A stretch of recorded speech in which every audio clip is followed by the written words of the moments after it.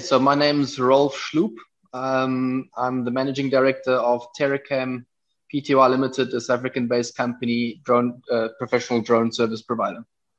This is Diversified Game. A podcast giving entrepreneurial advice from a diverse and inclusive perspective with Kellen. He may agree, he may oppose, and it's more than just race, it's about, ideas. So, let the game begin.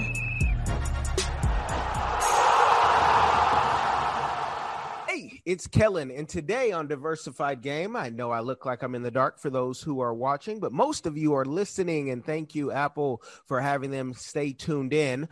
I have Rolf, and he's going to tell us how Terracam in Africa is tearing up things. Him and he doesn't know it yet, but we are drone brothers, for those of you who can see. And, I have this little drone. He does surveying, so he has fancier drones that have all type of software and different things. He can really spy on you, but it's peaceful drones. It's not the kind that, shoot down at you like America has in certain countries. So, Rolf, welcome to the show. How are you doing?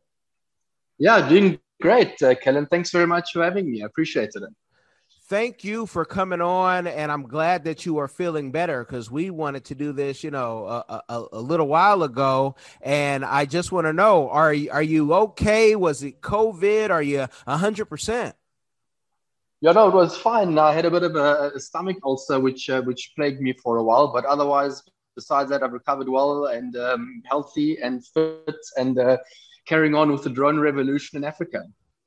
Awesome. Love to hear that. Health is wealth. And if you guys hear that accent, yes, he is African. He's from South Africa. Sabona, South Africa. I love y'all. I love it. So tell us what Terracam is all about and, just educate those who say drones in Africa.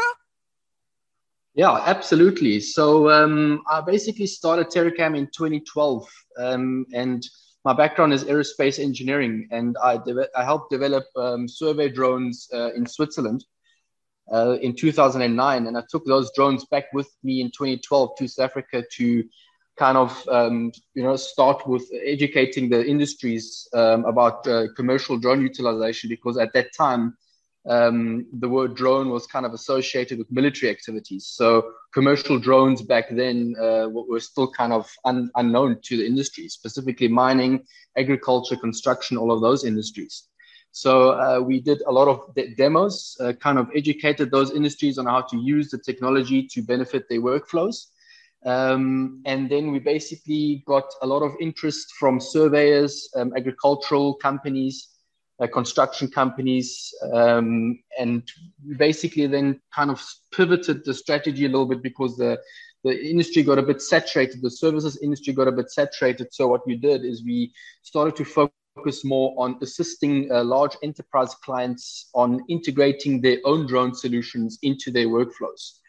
So our clientele is basically scattered across Africa. Our biggest sector that we focus on is the mining industry. And we integrate drone solutions for various disciplines within the mining realm. So it started off with surveying, specifically photogrammetry, which is basically stitching 2D photos together and then generating geospatial data from those images.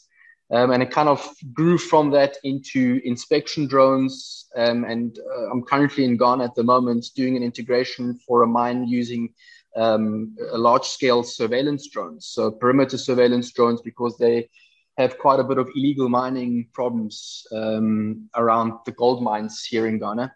So there's been a big interest in deploying security drones to kind of patrol the perimeters and identify where the weak points are in their fences, or just kind of track targets to see where they're coming from. So we help these mines kind of integrate drone solutions so they can operate them in-house. That's what Terracam's focus is right now. Now, it sounds like you got in the beginning of, drones the come up of, not being known as military. Let me know, how difficult was it to start the business? Because even in America now, you have to have this license in this state, and you go to certain countries all across the globe. I mean, some places will take your drone from you, even on the continent. So how difficult was it to kind of start? Yeah, so in the beginning, we kind of had a little bit carte blanche because the technology was kind of unbeknown to the people. So we had a fairly easy start into kind of deploying drones before the regulators came on board or kind of understood what this whole technology was all about. So the initial demos that we did were fairly straightforward, but once the regulators got involved, then things became a little bit more challenging. Because generally the technology is a few steps ahead of the regulations. So in 2015, the regulations became quite strict in South Africa specifically, and then things became a little bit more challenging to work because they kind of, in South Africa, for that matter, they saw the drones as having to be regulated in the same way like manned aircraft. And that would have meant that pilots would need to be certified. The drones would have to be registered. The frequency would have to be registered with the kind of communications council of the countries. And that's when things started to become a bit more challenging. And those regulations were then kind of pushed through the rest of Africa. So a lot of the African countries still don't really have drone regulations in place, but they're kind of getting on board more and more kind of following the same kind of, what can I say, structure that the South African Civil Aviation Authority has adopted. So a lot of the countries kind of are member countries of the International Civil Aviation Organization, ICAO, and they've drafted some kind of framework in order for drones to be kind of managed, the commercial drones to be managed in a certain way, and they kind of follow those principles. So it has become definitely more challenging as the years have progressed. Also, shipment of lithium polymer batteries, for example, if you do a sale of a drone, that has also, become a bit more challenging. So we always need to be kind of on top of our game when it comes to the rules. Do you think those regulations make it more difficult, or do they keep some of the bad actors out? So it's kind of a double-edged sword. In a way, it does hamper the progress of the technology a little bit. So it is a bit of additional red tape that has been put in place, and it kind of handicaps the rollout of technology that could potentially be a game changer for certain industries. So it does limit the growth and the implementation of the technology. But obviously at the same time, it is meant to kind of regulate the utilization, so you don't have sinister activities happening. But there's also obviously over-regulation, which what we saw in South Africa. So they kind of adopted a very stringent regulation from the start. And I think as the technology becomes more, more familiar to the regulators, they will probably start easing things a little bit in order to make it more accessible and utilized by more and more industries, rather than being red tape. The surveying for the mines, I mean, you guys are in rural areas, off the beaten path. How can the government, govern you? And how would they even find out, like, if you're flying out there? Yeah, so it's kind of based on a trust system that it's difficult for them to police the activities, really, to be honest. I know DJI has been implementing a technology where, you can't basically take off your drone from certain areas, so like no-fly zones. But in Africa, that's not really applicable as yet. That has more been rolled out in developed countries. So they wouldn't really know, that you're doing drone operations. So what we do for large mining clients here in Ghana is we interact quite closely with the regulators just to make sure that the legislation is adhered to and the mines can operate safely. And, if there's any notice to airmen that need to go out, that's issued. And the regulators are aware of of what the mines are utilizing their drones for. Is there any, danger that, someone flying a drone in the mining field? Because, I mean, most people, you hope have their helmets on at all times. And the last thing that you worry about in these type of areas usually are something falling on your head. But have there been accidents? There haven't really been any accidents besides maybe a drone crash, but definitely not serious accidents. So there have been some drones that have in West Africa specifically, the drones get attacked by birds of prey. We've seen that happening, and maybe a loss of a drone. But in the mining realm specifically, everybody's wearing personal protective equipment, like you said, helmets and gloves and whatnot. So we haven't seen any tragic or any serious accidents. It's literally just maybe been a loss of a drone, but nothing serious. The one thing that we're always cautious about are the low flying helicopters. So we have airband radios where we can communicate with air traffic. And we, in the standard operating procedures that we write, we make sure that those bullion flights that take the gold out of the mines are aware of the drone operations. I have had my drone attacked by those same birds. I think they're the same crew in Cameroon. And it's crazy because, again, when I show you guys my little, DJI, whatever it is, I mean, they were looking at that thing and attacking it. I had to bring it home to say, hey, you guys, I don't know if my insurance will cover that. But, never in America. In Africa, it's kind of pretty wild. You know what I mean? So you're always surrounded by serious wildlife. So we've had some pretty big birds attack specifically the fixed wing drones, the lighter foam drones, and literally grab them and take them out. And they crash off after that because they probably take some of the wings off, or the wings become detached. With the multi-rotors, it's not that common because they're kind of deterred by the rotating propellers. But the fixed wing drones we have seen, we've lost a few of those.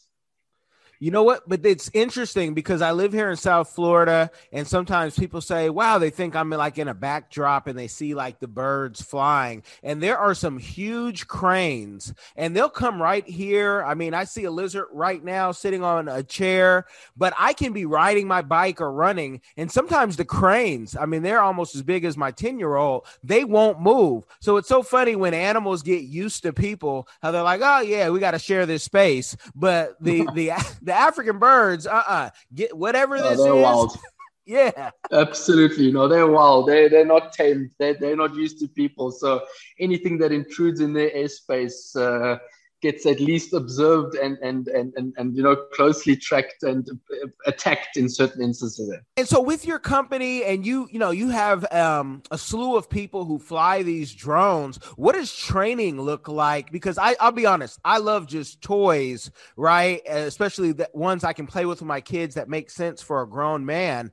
But I look at this as, this is my retirement plan. I can sit in a rocking chair and do this forever and have fun and feel useful. And I'm giving something to society. So what's the training and how long does it take for your employees?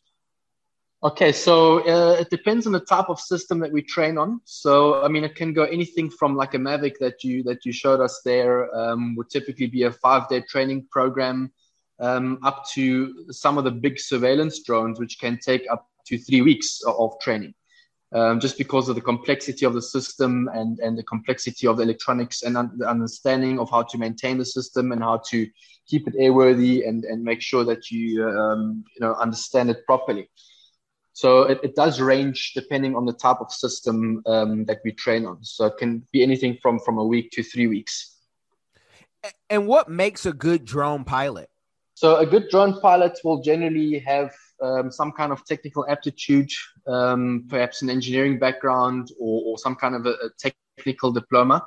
So that always helps with troubleshooting any technical issues with the drone should that arise. And obviously also have good reflexes, so understand technology pretty well. So those are kind of the fundamentals of what makes a good drone pilot is just, a solid understanding of the technology and interest in the technology as well.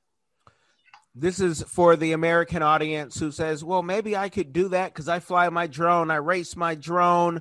But do you have to be good at math to pass whatever courses that you have for your employees? There is certain requirements for having like an aptitude towards mathematics, but it's not really fundamentally needed. The technology is also becoming more and more simple to operate. So that also helps, obviously, in taking some strain off the remote pilots, is kind of the fact that, the systems are becoming more intelligent, they're becoming more redundant, and more complex and more self-aware, and that takes a lot of strain off operators. So I think it's not really mandatory to have, high skills in mathematics.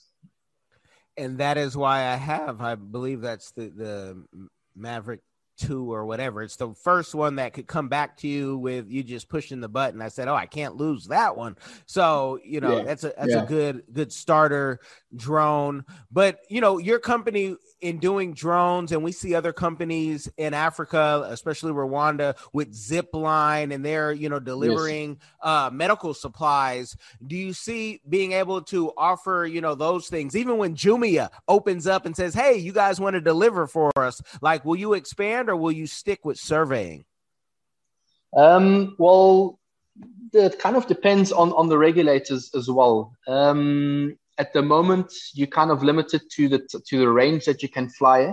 So it kind of limits you to how far you can fly. And we definitely like to explore the space of deliveries in the future, once the regulators kind of, open the scope a little bit wider. So only recently, not that long ago, beyond visual line of sight was kind of, not really something that you could do legally.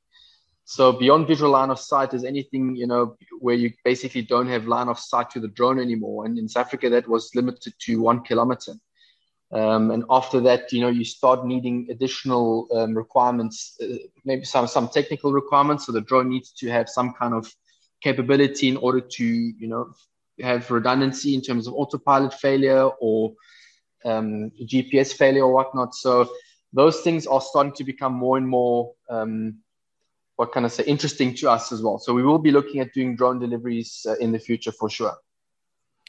Okay. And is the big pushback just that, and I have to watch my words, folks, because he's on the continent and I love to go through the continent. So we have to be kind with our words, but it ignorance, because most of the politicians are 65 and up and they've never held a drone, not to speak of flying one. But is it just that they still seem like a scary thing of why, like, the pushback, or is it a monetary thing where if you would pay this amount of money, sure, we'll let you do whatever the heck you want to do?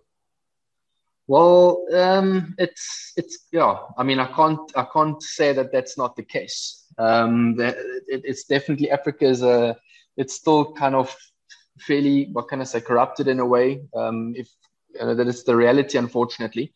So it's basically both, if I can call it like that. So it's a regulatory thing, but you could potentially get away with flying beyond visual line of sight if you know the right people. And I know the military, obviously already does those kind of operations. So now it's just a matter of promulgating that kind of technology down to commercial level where that becomes feasible for commercial operators. And beyond visual line of sight has been adopted. Like you said, Zipline is utilizing it and it's becoming more and more adopted. So I see that becoming a bigger field in the future. And how do you go about hiring people? I know people, want to get out of, whether it's the States or Mexico, wherever, and they say, I want to try something new. And I always hear this, there's no jobs in Africa. And I say, no, maybe you don't have the skills, but I know people who are hiring in Africa, and even, the folks who are in the Indeed of Africa, who are hiring. So if somebody said, you know what, I'm a pilot, I want to come out there and fly, like, how would they go about, applying with your company? Well, I mean, the first part would be kind of to send us their CV so we can understand what their background is and what their experience is. We obviously always keep an eye out for operators that have, decent amount of flight hours underneath their belt. That helps a lot, but it's not necessarily a limiting factor. So, I mean, they're welcome to send us their CV so we can understand their experience and their interest. And if they're interested in operating or working in Africa, then, we'd be interested in communicating or corresponding with them. And let me give them some information that they cannot get, I bet, anywhere on the internet, not even Glassdoor. What is a range from a beginning pilot to, a more senior pilot? Because a lot of times when Westerners come to different countries, they're sometimes shocked of how much, or depending on their skill set, how little. So, what is a range? Because people, they have no clue when they're relocating. So you basically mean in terms of the amount of flight hours, if you can call it like that. So, well, even salary, because people say, how much can I get paid to fly? I don't, need a lot in life, and I'd love to do it. But Kellen, am I going to get, $15 an hour, or am I going to be making, 15,000 shillings or, or rand? They just have no clue. And we're seeing more and more people come to Africa, and I don't want them to be disappointed. So even if it's in rand, like an average salary of a pilot, and it can be a range, because I don't want people to put you in a box and say, hey, I heard if I came out here, you'd give me, 10 billion Zimbabwe dollars, which means you can get a Coke, people. That's it. Absolutely. So it kind of depends a little bit on the experience level. So you've got novice pilots, and then you've got very experienced pilots with a lot of flight hours and night ratings and beyond visual line of sight ratings. They would obviously earn a little bit more. So the range could be anything in terms of rands, if I can call it like that, 15,000 to 35 or 40,000 rands per month. That's the kind of range from a novice to a senior pilot. So that's what they could be expecting. Okay, and you guys will be able to live off of that, once you do the numbers, because it's just, I don't know if you've been to the States, but when you get to Africa, I mean, you can definitely, I tell everyone, and 45 is about 3,000 US at this time. With $3,000 a month, you can afford your driver, your house help, and whatever other things that you need. Yeah. So that's absolutely. That's great. So, going from South Africa to Ghana, are you just the whole continent? Are you on board to, travel, and is that your thing? Or are there just certain countries that are maybe more drone friendly that you focus on? Okay, so when it comes to mining, we kind of follow where the commodities are. So in Ghana specifically, there's a gold belt running all the way from Takoradi to Kumasi. So it's a very gold-rich area where you have a lot of gold mines accumulated in one place. So that's kind of why Ghana was a very attractive place for us to do business, and we've done fairly well in Ghana. There's a copper belt in Zambia. And also in the DRC, the Democratic Republic of Congo, there's a lot of minerals there. So we kind of go to the countries where, there's the commodities are, they're rich in commodities. South Africa specifically is also a rich commodity country. And also in terms of agriculture, South Africa has a lot of agricultural sectors where agricultural drones have become more and more adopted. So we kind of pick our countries where we see a large accumulation of a certain commodity. There are certain countries that we don't travel to which are hostile. So we have avoided going to countries like South Sudan, Somalia, and things like that, where it's a fairly hostile environment. We have tried to deploy drones in Egypt, but that's an absolute no-go at the moment. The military has kind of controlled that completely. So we haven't been able to penetrate the Egyptian markets as of yet. But in terms of other countries in Africa, Ivory Coast, Senegal, Ghana, Togo, The DRC, the whole of the SADC countries, so the Southern African countries, have become very familiar with commercial drone utilization. Yeah, in Egypt, I've read books and had guests on who've done. They've had their Jeeps all through Africa, and they say that's a place they don't play. It's one of the few places you have to be on point. Absolutely. Now, with drones and everything that you're doing, I was in Ethiopia, and our driver said we were flying our drones. Two of us, there was three of us, but two of us were flying our drones, and they said, do you know how much money I could make if I had a drone? The weddings, you can get like $2,000 per wedding. And I said, well, let me ask you, you want a business partner? Because I could give you this drone and send you 7 more and I'll be back. But would you want to share the money? The answer was, of course, no. He just wanted, he just wanted the money. But are you able, with all your licenses and with all the laws in the countries that you're operating with, and we can focus on South Africa or Ghana, whichever one you like, but are you able to say, hey, we also can film weddings as well? And, is that a profitable business? Yeah. So what we're kind of focusing on primarily at TerraCam are the enterprise clients. The consumer utilization of drones, like wedding photography or aerial photography or real estate. That's a fairly saturated market at the moment because the technology has become accessible to a lot of people and it's also become much cheaper. So what we saw happening around about 2016 up to 2019 is that those kind of sectors became fairly saturated quite quickly. So people bought Mavics, they bought Phantoms, they bought the consumer type drone, and everyone then started their own drone business, doing wedding photography or like real estate or smaller type work, while the enterprise level work that kind of remained to the professional operators, and that's kind of where we focused our attention on more. So as TerraCam, that's where we channel most of our energies in the enterprise sector. Okay. And with all the, success that you've had and the best is yet to come and that you're going to have, what is a community give back that you are doing or that you plan to do in the future?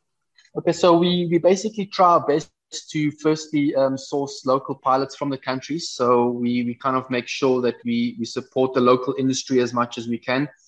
We set up local enterprises. So we kind of partner with local industries in order to kind of promote job creation within that country. And we create sub-distributor agreements with entities in that country.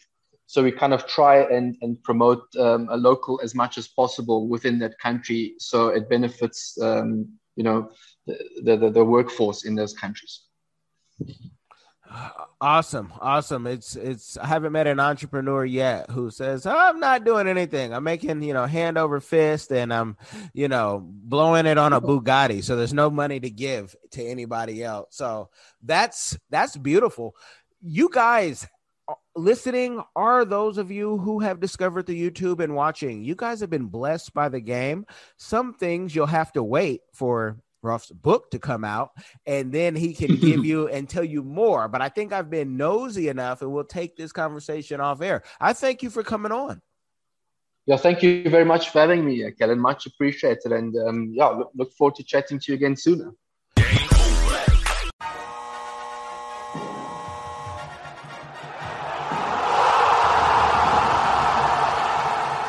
Thanks for getting in the game and listening to the Diversified Game Podcast with Kellen, the #1 show pairing entrepreneurship with diverse and inclusive perspectives like wine and cheese, bagel and lox, fish and grits. Be sure to visit diversifiedgame.com for all the good stuff. Join in the conversation and discover more content.